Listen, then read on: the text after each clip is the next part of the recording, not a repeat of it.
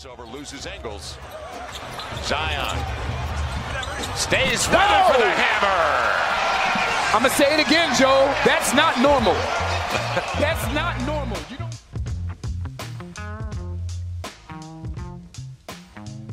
What's up, guys? Welcome into Birdwatch, a New Orleans Pelicans podcast powered by NOLA.com. Got some news to go over today. Zion Williamson is expected to make his NBA debut January 22nd. That's this coming Wednesday against the San Antonio Spurs. Today, here with NOLA.com columnist Rod Walker. Thanks for having me on, man. Absolutely. Glad to have you in here. And we're here with producer/utility man Jeff Nowak. Yo. Guys, that was a pretty eventful media session over in Metairie today. There were, 50 people there to listen to David Griffin address the media and let us know that finally we have a return date for Zion Williamson. He has missed 41 games after tearing the meniscus in his right knee. This was sweet relief to me more than anything. I mean, I'm just glad that we have something tangible to go on. It's just been constant questions of when he's coming back. And one of the interesting things I thought Griffin said was, this is a relief for Zion, too, because all anybody asks him anymore is, when are you playing, man? Is he supposed to be good? I haven't heard much about it. I think he's a pretty decent basketball player, yeah. Yeah. Alvin Gentry, too. I mean, he's a guy that he's been asked this question time and time again, so I know for him he's relieved to have that out of the way, too, and now we can sort of, look at these next 3 games and then get ready for the debut. Didn't Alvin tell us that a woman at Walmart came up to him on a scooter and asked, "Hey, Alvin, when is Zion coming back?" Yeah, I mean, I think everybody's been hearing. I think I asked Drew Holiday about it last week, and I mean, it's just something that if you're on this team, I mean, you're hearing that question everywhere you go, and now we can finally put it to bed, and so that's a good thing for these guys. It kind of feels to me like until they came out with a date, it was almost like in your head you knew he was coming back. In your heart you were just like, I don't know if this guy's ever going to play. And like, you watch these games and you keep waiting and waiting and waiting, but now you have a date.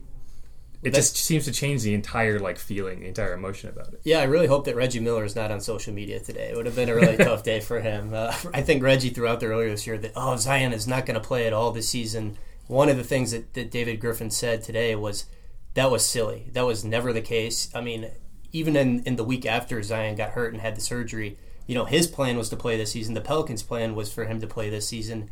I mean, it was a significant injury, but this wasn't like a terrible injury. This wasn't Blake Griffin fracturing his kneecap or anything like that. Right, and that was an example that David Griffin brought up today, that this wasn't Blake Griffin. I mean, this was more of a procedure and just something they wanted to get fixed before Zion gets his career started, and they just wanted to make sure that they had everything lined up and that he's good to go. And you look at the date they set forth, and they have some big games coming up, some TV games that I'm sure the NBA is like, man, I wish he could play for. They play the Clippers on Saturday on ABC. They play Memphis on Monday for the MLK game. So those are 2 big televised games that they're not going to play him in because they want to make sure that he's ready. Yeah, I mean, it kind of defied convention for me because in my head it made more sense for the Pelicans to want to bring him back on a national TV game just to get that exposure, just because you're a team that's constantly trying to get attention in a good way, not in the Anthony Davis wants to leave way. Right. And it just seemed like it made sense and the timing matched up. But I think that's actually kind of telling about, they're not worried about that. Clearly they don't care about that unless they're trying to avoid it for whatever reason. But they brought him back literally the game after 2 national TV games. If they were thirsty for attention, they could have found a way around that and even pushed it back 4 days later until the Boston game. They didn't do that. They bring him back on a Wednesday in the middle of the week against the Spurs. Right. I mean, so yeah. And maybe that's part of just taking the pressure off because they said he isn't going to get a ton of minutes and they don't want to get that reaction of wow, he only played 12 minutes on this national TV and everyone tuned in for. But I thought that was a really interesting choice. And I think that's part of the reason it was such a surprise date. Yeah, there was a report over the weekend from a dude who hosts a show on SiriusXM that, Zion was going to come back January 16th. It was funny. David Griffin said today that he, Williamson, and the medical staff sat down this morning and arrived at that January 22nd date. It was silly to see people try to throw darts, as Griffin said, at the wall and predict the return date. I mean, it wasn't even decided until this morning. I think the Pelicans have been overly cautious throughout this process. That's a phrase you've heard them use a number of times. Zion went through his 3rd full practice today. They want him to get 2 more practices under his belt, one of which Griffin said would be fairly intense. I think that it's smart that they've kind of slow played this and been overly cautious, because I think Zion is an unprecedented player. We've just never seen a guy who's 285 pounds who can jump 45 inches in there, and you have to treat that situation as such. And this is a team that's been on the road a lot, and they haven't got all those practices in. So, I mean, they've, now they're getting a chance to get some in, and they'll be able to evaluate them a little bit more here. Yeah, I mean, that's an important point. I mean, the practices, they just haven't had that many to get them right. So I think this process, too, has been about, working with Zion to prevent injuries in the future. The phrase that the team has used has been improve his kinetic chain. Griff was asked about that today, what that means. He said a lot of that has to do with flexibility, in his ankles, in his knees. People took the initial report out of context that they're teaching him how to relearn how to walk or whatever. That was always kind of silly, but I do think it's smart that the way he's running, the way he's landing after he jumps, improving his flexibility. I think it's smart that they are doing these things in an effort to prevent something like this from happening again. It says a lot about how different of an athlete that we're dealing with Zion. I mean, this is stuff that you never hear anybody talking about, all these things for someone coming into the league. So I just tells you that, with his size and just his explosiveness, that how rare it is. And they're doing everything they can to protect it and make sure that, we can still see that same thing 3, 5, 10 years from now. Well, the crazy thing about Zion is he didn't know when the injury occurred. That's not BS. Like, he can't pinpoint a specific time when it occurred. So, like, it's very possible that, like, he was out there with torn meniscus playing pretty well. I mean, he noticed discomfort after the Spurs game. They did the MRI. So that was a pretty crazy part of this. I mean, you're right that he is, like, just a once-in-a-generation athlete. Like, it's like, you remember how Bo Jackson, like, he had that injury that basically, and I'm not likening Zion's situation to this, but he had the injury that ruined his career because he was, like, too strong, really. Like, he was supposed to get tackled, but he kept, like, striding or whatever, and that's how he got hurt. I mean, you're assuming that it happened this season. I mean, like, who knows how long his knee has been screwed up. Like, he's the type of player that, even at 80-85%, he's still able to do things that basically no one else can do. So who knows when this occurred. It kind of reinforces the fact that he's just not the same. The same as, like, anyone else is what I mean by that. And also, like, part of the reason you get that kind of, like, weird interpretation of, he's relearning how to walk, he's doing all this, is because the Pelicans are doing exactly what people have been critical of, which is, like, there's concern that his weight is going to be an issue. There's concern that his long-term impact on his knees is going to be a factor, and they're going way above and beyond, preparing for that in terms of getting his knee ready and making sure he understands the proper way to land and forcing people to Google kinetic chain. Torque. Yeah, and torque. It's stuff like that, yeah. So, I mean, like, it's funny watching the criticism and the reaction to the criticism also create more criticism. Like, in terms of, like, Jalen Rose saying he's not going to play 82 games in his career. Like, how many guys that size play full 82 game seasons anyway? Like, LeBron did it once. Like, but anyway, it's really interesting to see, like, the team kind of react to what people are saying, the reaction to the team doing what people are saying, and then, we arrive at this point we are now, where we finally get to see that. The phrase torque was used like 10 times today. I didn't know if we were talking about, like, a person or an F-150 or something. The first time I heard David Griffin use torque was when we were in Toronto for the season opener. He mentioned it, and, it was it's kind of mind-blowing to hear somebody talk about torque and just all the biomechanics, I guess, of this whole thing. He said that on the broadcast, too, when he did that interview. He started dropping terms of just, like, everyone's just shaking their head like, what the hell are you talking about, man? Yeah. But it's nice to know that there is some scientific backing going into it. I think that's part of what he's trying to... It's like, they're not just sitting there, like, listening to a doctor and, like, marking a date on a calendar. Like, there's understanding and there's scientific method going on. One of the things that Griff said today was Zion has kind of been a little bit, I guess, exasperated that he feels like he's ready to be out there, and the team has said, no, we're going to keep holding you back and keep holding you back. We want to be 100% sure before we put you out there. I mean, Zion said after the first full practice he went to on January 2nd, I felt like I could have been out there 2 weeks ago. One of the things you love about him is that I think the guy likes to compete more than anything. I think back to his time at Duke when he blew out a shoe and just had that mild knee sprain.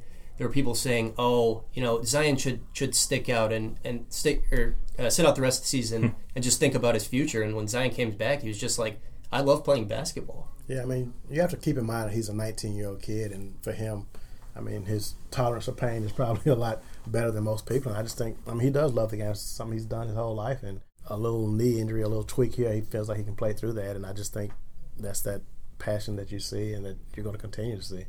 I think, obviously, the biggest reason he connects with so many different types of basketball fans, the hardcores and like even the little kids, is the dunking, the leaping. I mean, nobody can do that at that size. But I think another significant reason what we just talked about is there is just a genuine love of the game. Like it just comes through. I mean, it's kind of refreshing, even in today's age when athletes and especially NBA players are referring to themselves as like CEOs of their own company. And then you have this dude just come in and be like, "Yeah, man, I just want to hoop and win." Yeah, and the fact that he's making road trips with this team. I mean, he could stay in New Orleans and just take it easy, but he wants to be a part of it. He wants to be with those guys, and to me, that says a lot about him. I mean, that shows a level of maturity that none of this stuff has gone to his head yet. He's soaking in all the attention, but he's handling it really well, and I think that shows just in his being around, his presence, and just everything he's done. I wish you guys could have seen the pregame scene in New York when they played the Knicks. There was probably, I would say, 300 people out in the court an hour and a half before the game just to watch Zion go through his pregame on-court work. I mean, there was, I think, 100 elementary school kids, and they were just screaming, like losing their minds anytime he went up. And it was even for layups, too. He has, like, fans who are 5, 6, 7 years old. He connects with those people.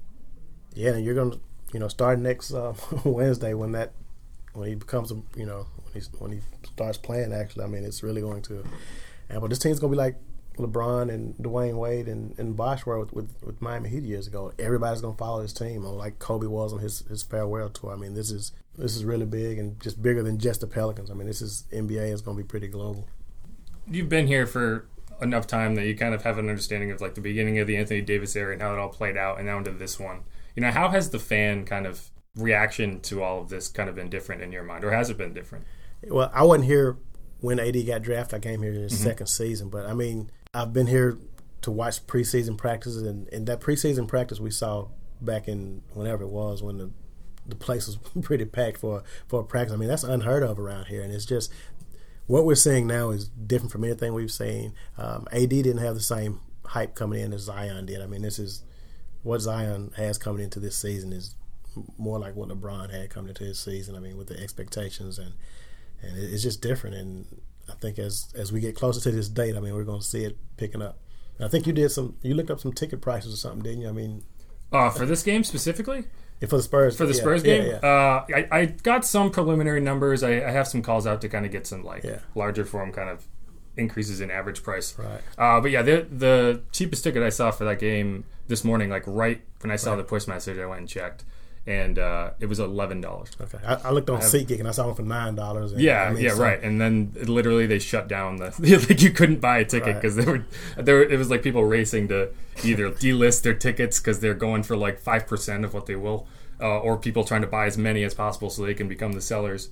But yeah, the team practice thing, the preseason practice, I thought it was funny because it was like, can we compare this to a previous practice like that and see like what the number is? And it was like, you can't, because you're comparing it to a preseason practice that like if you asked whether people went, they would be like, I didn't even know that happened. Right. Like it wasn't even consideration of going. It was like the idea that it was even a possibility to go wouldn't even factor in.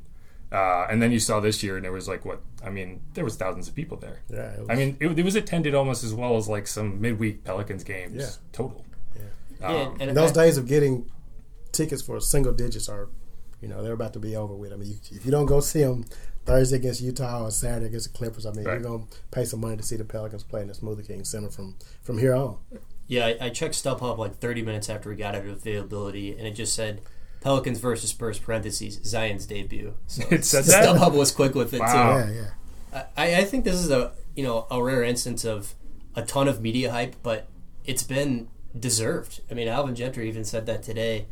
Coming out of high school, Zion played in like a 2A independent school in South Carolina, so I think the questions about how real is this guy legitimate, but what he did at Duke, it was one of the greatest college seasons of all time. I mean, he was not even like the number one option on that team. R.J. Barrett was.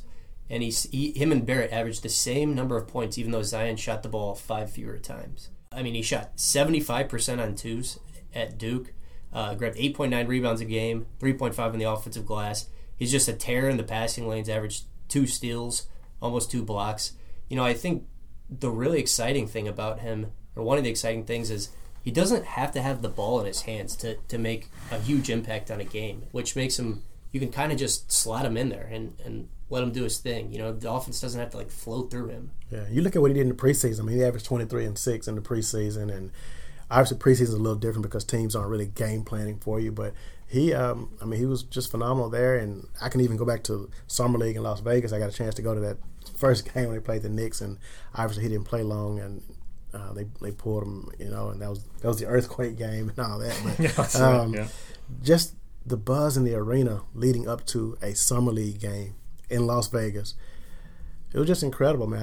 I've never seen anything like it. I mean, it's just, the buzz is just crazy. Do you think Kevin Knox is okay? He's still playing. Okay. So, I didn't get the chance to ask him. But he did seem like he was a little nervous going into that game the other day, but he made it through. I think he made eye contact with Zion. He was like, okay, he's in a 3-piece suit. And he's like, okay, yeah, I'm all right.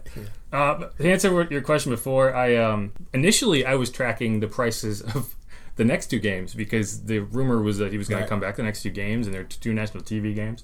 The rematch with the Jazz, which, you know, is going to be just another edition of 2 of probably the most entertaining games the Pelicans played this year. That game was going for the cheapest ticket available in the upper deck was about $26. Which for a midweek Pelicans game, that's much higher than you'd be normally seeing, especially with no Zion. But that was the we think he might be coming back price. You're lucky if you sold that ticket during that span, because if you look now on SeatGeek, those same tickets are going for, any guesses? I'm going to go $3. Did you see it on my screen? No, I didn't see it. I promise I didn't see it. Ding, ding, ding. Good job, because it's $3. The same value, the same level tickets. You have, like, I could go, I mean, I have to look how far I have to scroll up this list. Scroll. Oh, I'm up to $12. Like, there's, like, thousands of tickets available for, like, less than $20 now. And it's amazing how one player playing in a game, you know he's going to be there, it changes everything, especially for a small market team. You know, and the Clippers game on Saturday, it has its own, like, kind of standing value, so it's going to be a little higher. But even those tickets, they were in the $50 range when I looked. They have tickets. They've dropped halfway. They're down to $24 for the get-in price. And this is a small market team with some really good players on it. I mean, we all know that Brandon. Well, yeah, I mean, if you look, an all-star type season, right? But that's the thing. Like $3 is 3 times as much as it was going for in the beginning. You know, during that losing streak, which, you know, I think the Suns game I saw tickets for $1, and they weren't going anywhere. One of the things I appreciate about the Smoothie King Center crowd that I didn't really know this before coming here, it's not a corporate crowd. Like, these are real people coming to these games, and if you give them a chance to cheer, they'll go nuts. I mean, that Anthony Davis game was, I mean, one of the most enjoyable experiences I've had at a basketball game. It was just fun, man. I think the New Orleans sports crowd, I mean, if you're out there playing hard, and, I mean, they want wins, obviously, but if you're playing like this team is playing and been battling these past couple of weeks, I mean, the fans really get into it, and I think you're starting to see that as this team has won 9 out of 13 games. For the Saints, it's easy. You know, there's just so much built up, you know, trust and camaraderie between the city and the team, because the Pelicans don't have that kind of just baseline, right? It's a fan base that needs to know what it's getting to really show up and be loud. And so for the Anthony Davis game, for, you know, Zion's debut, those crowds are going to be lit. But when it's just kind of a midweek game where you're, you know, against the Jazz, you're going to have a hard time pulling it in unless you're proving that, like, there's playoff implications, that you're really going to compete. Like in a down year, they're not going to be there, not going to be loud. But, you know, when you give them something to cheer for, they are going to be loud and they are going to show up. I mean, that the Blazers playoff series was one of the hottest crowds I have ever witnessed. Period. For any NBA team that I've been to, and it just shows that, like, there is a fan base. Like, it's not that there aren't fans. It's just that you need to consistently show them that what they're going to get is a good product. And I think what you've seen in the last 2 weeks, last month, has really been a good example of that. You know, the crowd has gotten a lot thicker, a lot louder, and as long as they keep that up and then they get Zion back, I think there's a really good chance for the second half of the season to be something special for them, even if they miss the playoffs. I'll be bringing out the noise-canceling headphones next week while I'm typing up my game story. Let's take a quick break on Birdwatch. On the other side, we'll talk about realistic expectations for Zion in the second half.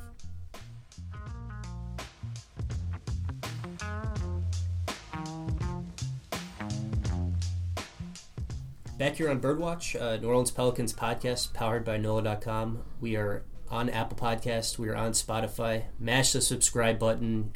Give us a 5-star review and tweet me. Let me know what you think. We're going to start taking questions before every show. Here with Rod Walker and Jeff Nowak. Rod, I've only been here for 3 months or so. I've kind of got an idea of how you got started in New Orleans. People always say you're like the best person to ever cover high school sports around here. I was just curious though, how did you kind of get your start in media, and what led to you getting here? I have a sort of an interesting story. I don't know if I haven't told a lot of people this, but people know it. But I'm from Mississippi originally, and graduated from Mississippi State, and I have a degree in engineering, and that's what I did for the first few years out of college. I mean, I was always pretty good in math, and so I liked engineering a lot. But I was also, I had some journalism scholarships coming out of high school that I sort of turned down. But anyway, in engineering, the money was pretty good, but I just wasn't happy, man. I just couldn't do it anymore. So I can't wake up and I worked for a plant that supplied parts to General Motors, and just didn't have a passion for it. And so I started working part-time at a daily newspaper in Jackson, Mississippi at the Clarion Ledger, and just to get my foot in the door. And they started a little paper out in the suburbs that came out 3 times a week, and asked me if I wanted to be the sports writer there. And so I started there, stayed there for 2 years, moved to the Clarion Ledger after that, back to the Clarion Ledger, full-time, and just sort of took off from there. And then in 2013, I was a guy who thought I'd never leave Mississippi. I mean, it was just, got a chance to cover a lot of high school sports, and I got a chance to cover Mississippi State and Ole Miss and Jackson State, and an opportunity started here. They had an opportunity in New Orleans. When I read the job description, it seemed so perfect, and New Orleans was never a city I had even contemplated moving to, and it was just a sort of a perfect fit, and I took the job, and now I'm in New Orleans. I don't think I'll ever leave New Orleans. That's how much I love the city, and just a great place. And you hear these players always talk about New Orleans and all the culture here, and how once you become a part of, they say if you love New Orleans, they'll love you back, and that's sort of been the case for me as well. So started off covering high school sports here, and just a lot of opportunities opened up here as well, and here I am, and it's just wouldn't want to be anywhere else. How has so you're doing, you're covering the Saints as a columnist, covering the Pelicans as a columnist. It's been a year now? About 2 years. 2 years, yeah. So second season covering the Saints. Yeah. How has that experience been? Just like, obviously there's a pretty big difference between writing stories and writing columns. Have you seen kind of like a tangible change there in like reaction and just atmosphere? Not really. And the thing about covering those two, the two franchises, they're run by the same owner, so a lot of the things that you right. that you have to work with as far as media, it's sort of the same. Those two franchises sort of mirror each other as far as just the access and all that. So that's pretty much been the same, and just you get a chance to meet some interesting players, and it's been fun. That's awesome, man. My pops is actually an engineer, and he's been, supportive of me doing this, but he probably would not approve of you doing that as a career. But there's a lot of stability in engineering. Yeah, a lot of people, sort of wonder, like, hey, what are you doing? And now, I think looking back at it now, they probably realize that I made the best move for me, and eventually, it all worked out. In the end, it worked out. It took some sacrifice, but it worked out. Man, that's awesome. That's really cool.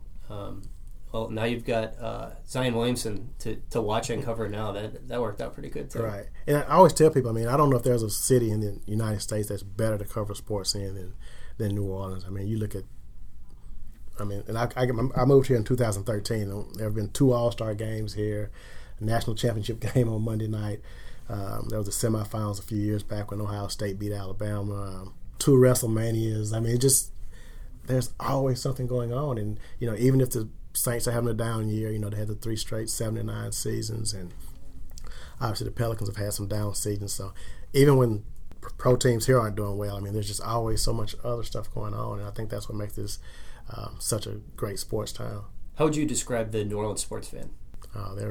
They're fanatical, man. I mean, I think the Saints fans are definitely more all in. I mean, they are, they love their Saints. Saints can do no wrong, pretty much. And you see it, especially on social media sometimes, especially after a loss. I mean, people just sort of become almost irrational at times when you see some of the things they say after a loss. I mean, they oftentimes don't take it well, but that's what fans are supposed to be like, and that's what you want to see in your fan base. And that's what's sort of made the Saints have one of the best fan bases in the country. And I think the Pelicans, especially with Zion, I mean, I think they have a chance to get, maybe not to where the Saints are, but I mean, they have a chance to really do something special if they come out and support this guy who's a generational talent that we haven't seen in a while. So I'm going to put you guys on the spot here. The Pelicans are 4 games back of the 8-seeded Memphis Grizzlies right now. Zion's return is imminent. We finally got a date.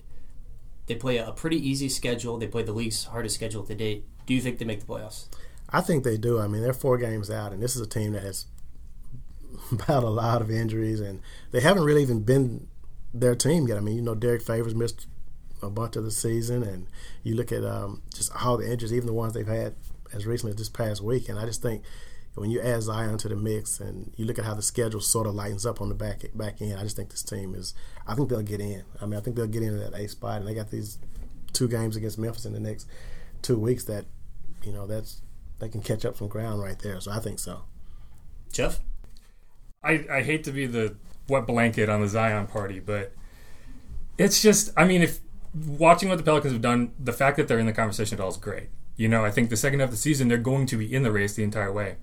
I just don't see it happening. I really don't. Because you're talking about a situation where the top 7 seeds, unless there's like serious injuries and the Thunder fall off or the Mavs fall off, the top 5 aren't going anywhere. 6 and 7 seem pretty concrete in terms of like there's a lot of wiggle room they can hit before they even come close to losing it. And then so you're basically talking about the 8th seed. And in order to get there, you would need to have a better record than the Kings, the Timberwolves, the Suns, the Trailblazers, the Spurs, the Grizzlies. 6 teams. Now, will they have a better record than a lot of those teams? Sure. But that's a lot to ask when you're talking about a team that even the most optimistic expectations, you're talking about, 5 games over 500 the rest of the way? That's barely enough to get you to the point that if the metrics stay where they are, you're right there. Now, I don't know if you've watched the Memphis Grizzlies play. That team is legit. They are 19-22. They've won 6 games in a row. They're 8 of their last 10. Like, as hot as the Pelicans are and as good as the Pelicans have been, the Grizzlies have actually been better. They took apart the Rockets last night. I don't know if you saw that. They beat up on the Clippers, I think last week. Ja Morant looks every bit like an elite NBA player. So no, I mean, I think that they're going to push forward. I think they're going to have a chance. And I think those 2 games against the Grizzlies are going to go a very long way toward giving them a chance. If they win those 2 games, then I'll probably soften my tone because they'll be right there with the Grizzlies and need 1 more game to take that season series. So, in that sense, then yes, if we get there and they win both of those games, sure, I'll give it to you. But right now, no, I'm sorry, I can't like honestly say that I think they're going to make the playoffs. So you have to break the tie, Christian. Oh man, man, I'm going to also be a negative Nancy. I'm going to say they get the 9 seed and finish 1 game out of the playoffs. I think they're going to be right there.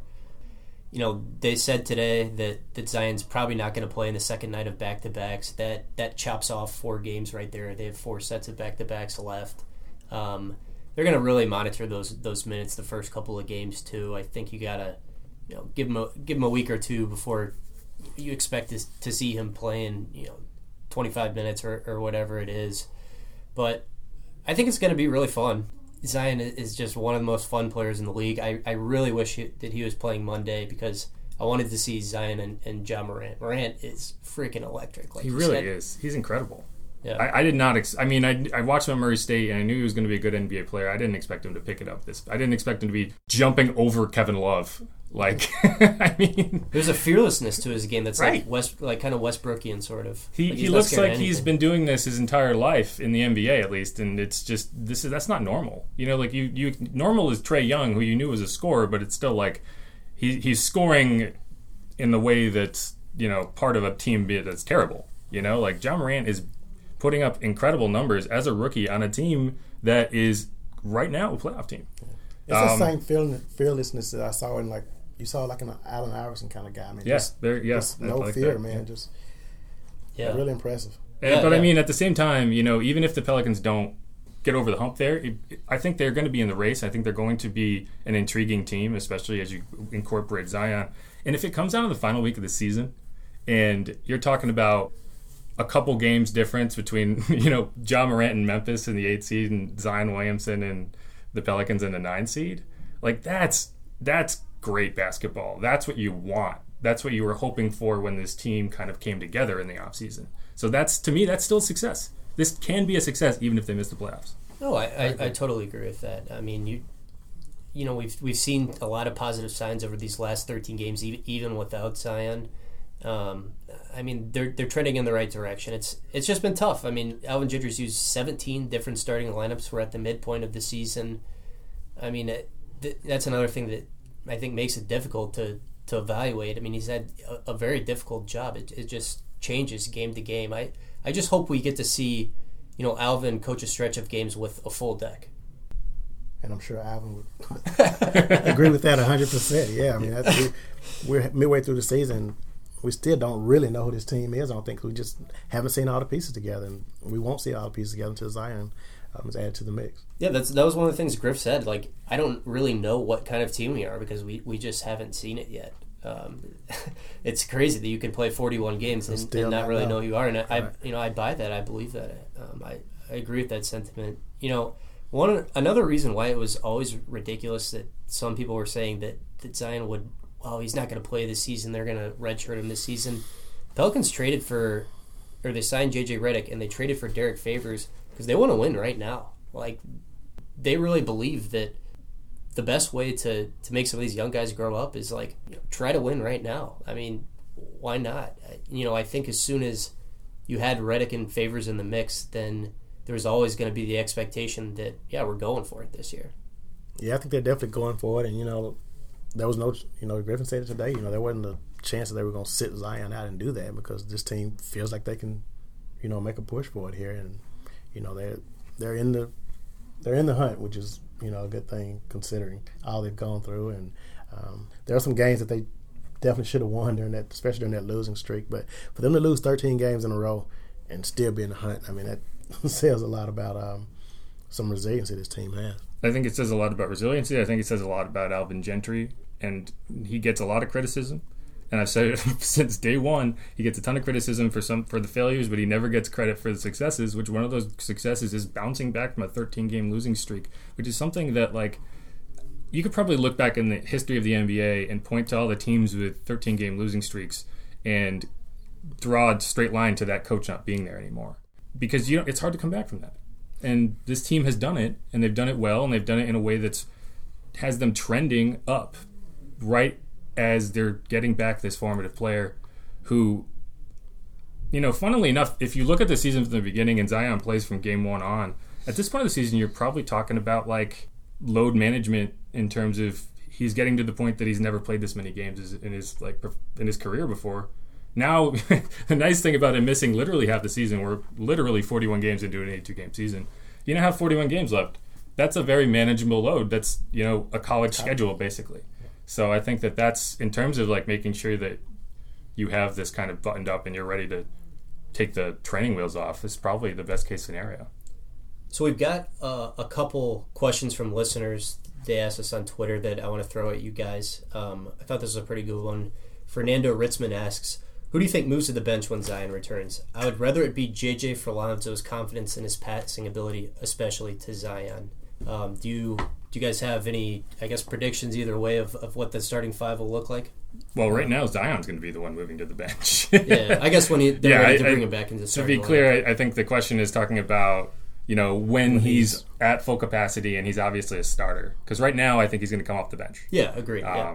But do you want to? Yeah, I mean, I'd go, Favors, Zion, Bi, Drew, and Lonzo, and I think JJ, like the person who asked the question, said, I think JJ probably goes to the bench and comes off. But I think the way Lonzo's been playing these past couple of weeks, I mean, this is sort of the Lonzo ball that I was sort of thinking we would see at the beginning of the season. I mean, I was telling people I thought this would be the year that he proves that he should have been the number 1 draft pick, and I think we're number 2 draft pick. I don't know if I see it number 1 or 2. Yeah. Okay, but I think we're starting to see that, and I just think I don't know if they're going to do anything to disrupt what we're seeing out of him. And I think JJ's a guy who's going to be JJ regardless if he's starting to come off the bench, because it's just the kind of player he is. He can shoot the lights out, and I think he'll be able to do the same regardless of what his role is there. So I think that's the 5 for me. Yeah, I mean, for me to look at it, I kind of look at it in reverse, which is like I'm not going to pick the player who's going to go to the bench. I'm going to pick the players you can't put on the bench, which is Favors has to start. Right, he's a starter. You can't. Ingram's not going anywhere. I think the beginning of the season there was a really interesting conversation between who's going to start between him and Redick. And now you look at it, it's like there's no question Brandon Ingram's on the floor. He might be the best player on the team. I mean, he is the best player on the team. Zion might be the best future player on the team, but Brandon Ingram's the best NBA player right now. And then, from there you're talking about, Zion's on the floor in this theoretical scenario, maybe a couple weeks down the road. And so you have those two, guard spots, and you're talking about Drew. He's not going to be on the bench. I think that if Zion's in the starting lineup, Lonzo has to be in the starting lineup. Yeah, I would agree with you guys. I think you got to keep Lonzo in there. He has played, like you said, this was the guy I thought the Pelicans were getting to. He's such a natural fit in Alvin Gentry's system. He's looked like kind of the UCLA version of himself, pushing the pace. I think the Pelicans really want to make it work with Lonzo, and it does make a little more sense to bring JJ off the bench because, I mean, he's going to shoot like above 40% from 3, rain, shine, off the bench, starting. I mean, it doesn't really matter what the circumstance is. He's going to do his thing. Yeah, and as good as Lonzo's been, we haven't even seen him with Zion yet. I mean, I think that could take his game up even more, which is sort of scary when you think about it, when you look at what he's done and what he could possibly be doing once we add him into the mix. I agree completely. I mean, if you go back and look at some of those clips from the first 4 preseason games, those guys had serious chemistry. I think that Lonzo assisted on more than half of Zion's field goals in the preseason. I mean, they're going to be a problem in the pick and roll. And Zion is just a constant lob threat. And I think for Lonzo Ball to stay in the starting lineup, he needs to continue hitting threes. Right? I think that, to me, that's the biggest difference. At the beginning of the season, you looked at Brandon Ingram, a guy who was never a knockdown three-point shooter, and he has turned into one. You look at Lonzo, who has never been a knockdown three-point shooter, and he's now, he's up around 40% his last 10 games. And so, at that point, you were like, okay, they need J.J. Redick for the shooting. Now you can kind of look at those two guys and say they're going to do enough that you can bring J.J. off the bench, and assuming that, and everything he's kind of indicated in terms of his, what he said and his mannerisms indicate that he's willing to do anything. I think that works. I think that makes sense. And then you get a scoring punch in the second unit that you didn't have before, and a guy who you can always bring in down the stretch. And I've always said that the closing lineup is more important than the starting lineup. And, it gives them a lot of options at that point, depending on what they need. Because Lonzo Ball, is as great as he is, and he probably will be in the starting lineup, he's a liability down the stretch of games because he can't make the free throws. So, I think that'll be an interesting split to see who starts the game and who finishes the game, especially if they're nursing a lead late. Yeah. And, I think Redick, one of the great things about him is he's a very low-maintenance player. Like, he said, coming into the season that I'm cool if you want to bring me off the bench. So I think he's very accepting of that role. I think that Drew, Lonzo, B.I., Fave, and Zion lineup has defensively the potential to be very scary. I'm curious to see how they make it work on offense with not a ton of shooting, but defensively they could be terrifying. The NBA trade deadline's coming up, February 6th, I believe. Is that right? Yeah, February 6th. You think, the prevailing thought early on was they're going to be sellers. You're going to be talking about moving Drew Holiday, moving J.J. Redick, moving Favors. now you almost move into, could they be, low-level buyers in terms of, like, is there a position that they could look at and try to bring somebody in? I don't know. I know they're not going to be sellers, though. Right, exactly. So, I mean, it seems like you kind of move to the opposite end where they have a lot of these assets that maybe they don't use. They have a bunch of second-round picks. Yeah, I mean, just think about where we were, I don't know, a month and a half ago when there was a little smoke of, are they going to move Drew Holiday? You haven't heard that in a while. No, for good reason. Winning cures a lot of... Winning is the best deodorant, baby. Yeah, that's right. Especially when you're winning games without... I thought the Pistons game was... I didn't get to watch Pistons game. Right. No, you didn't either because you were also at the national championship game.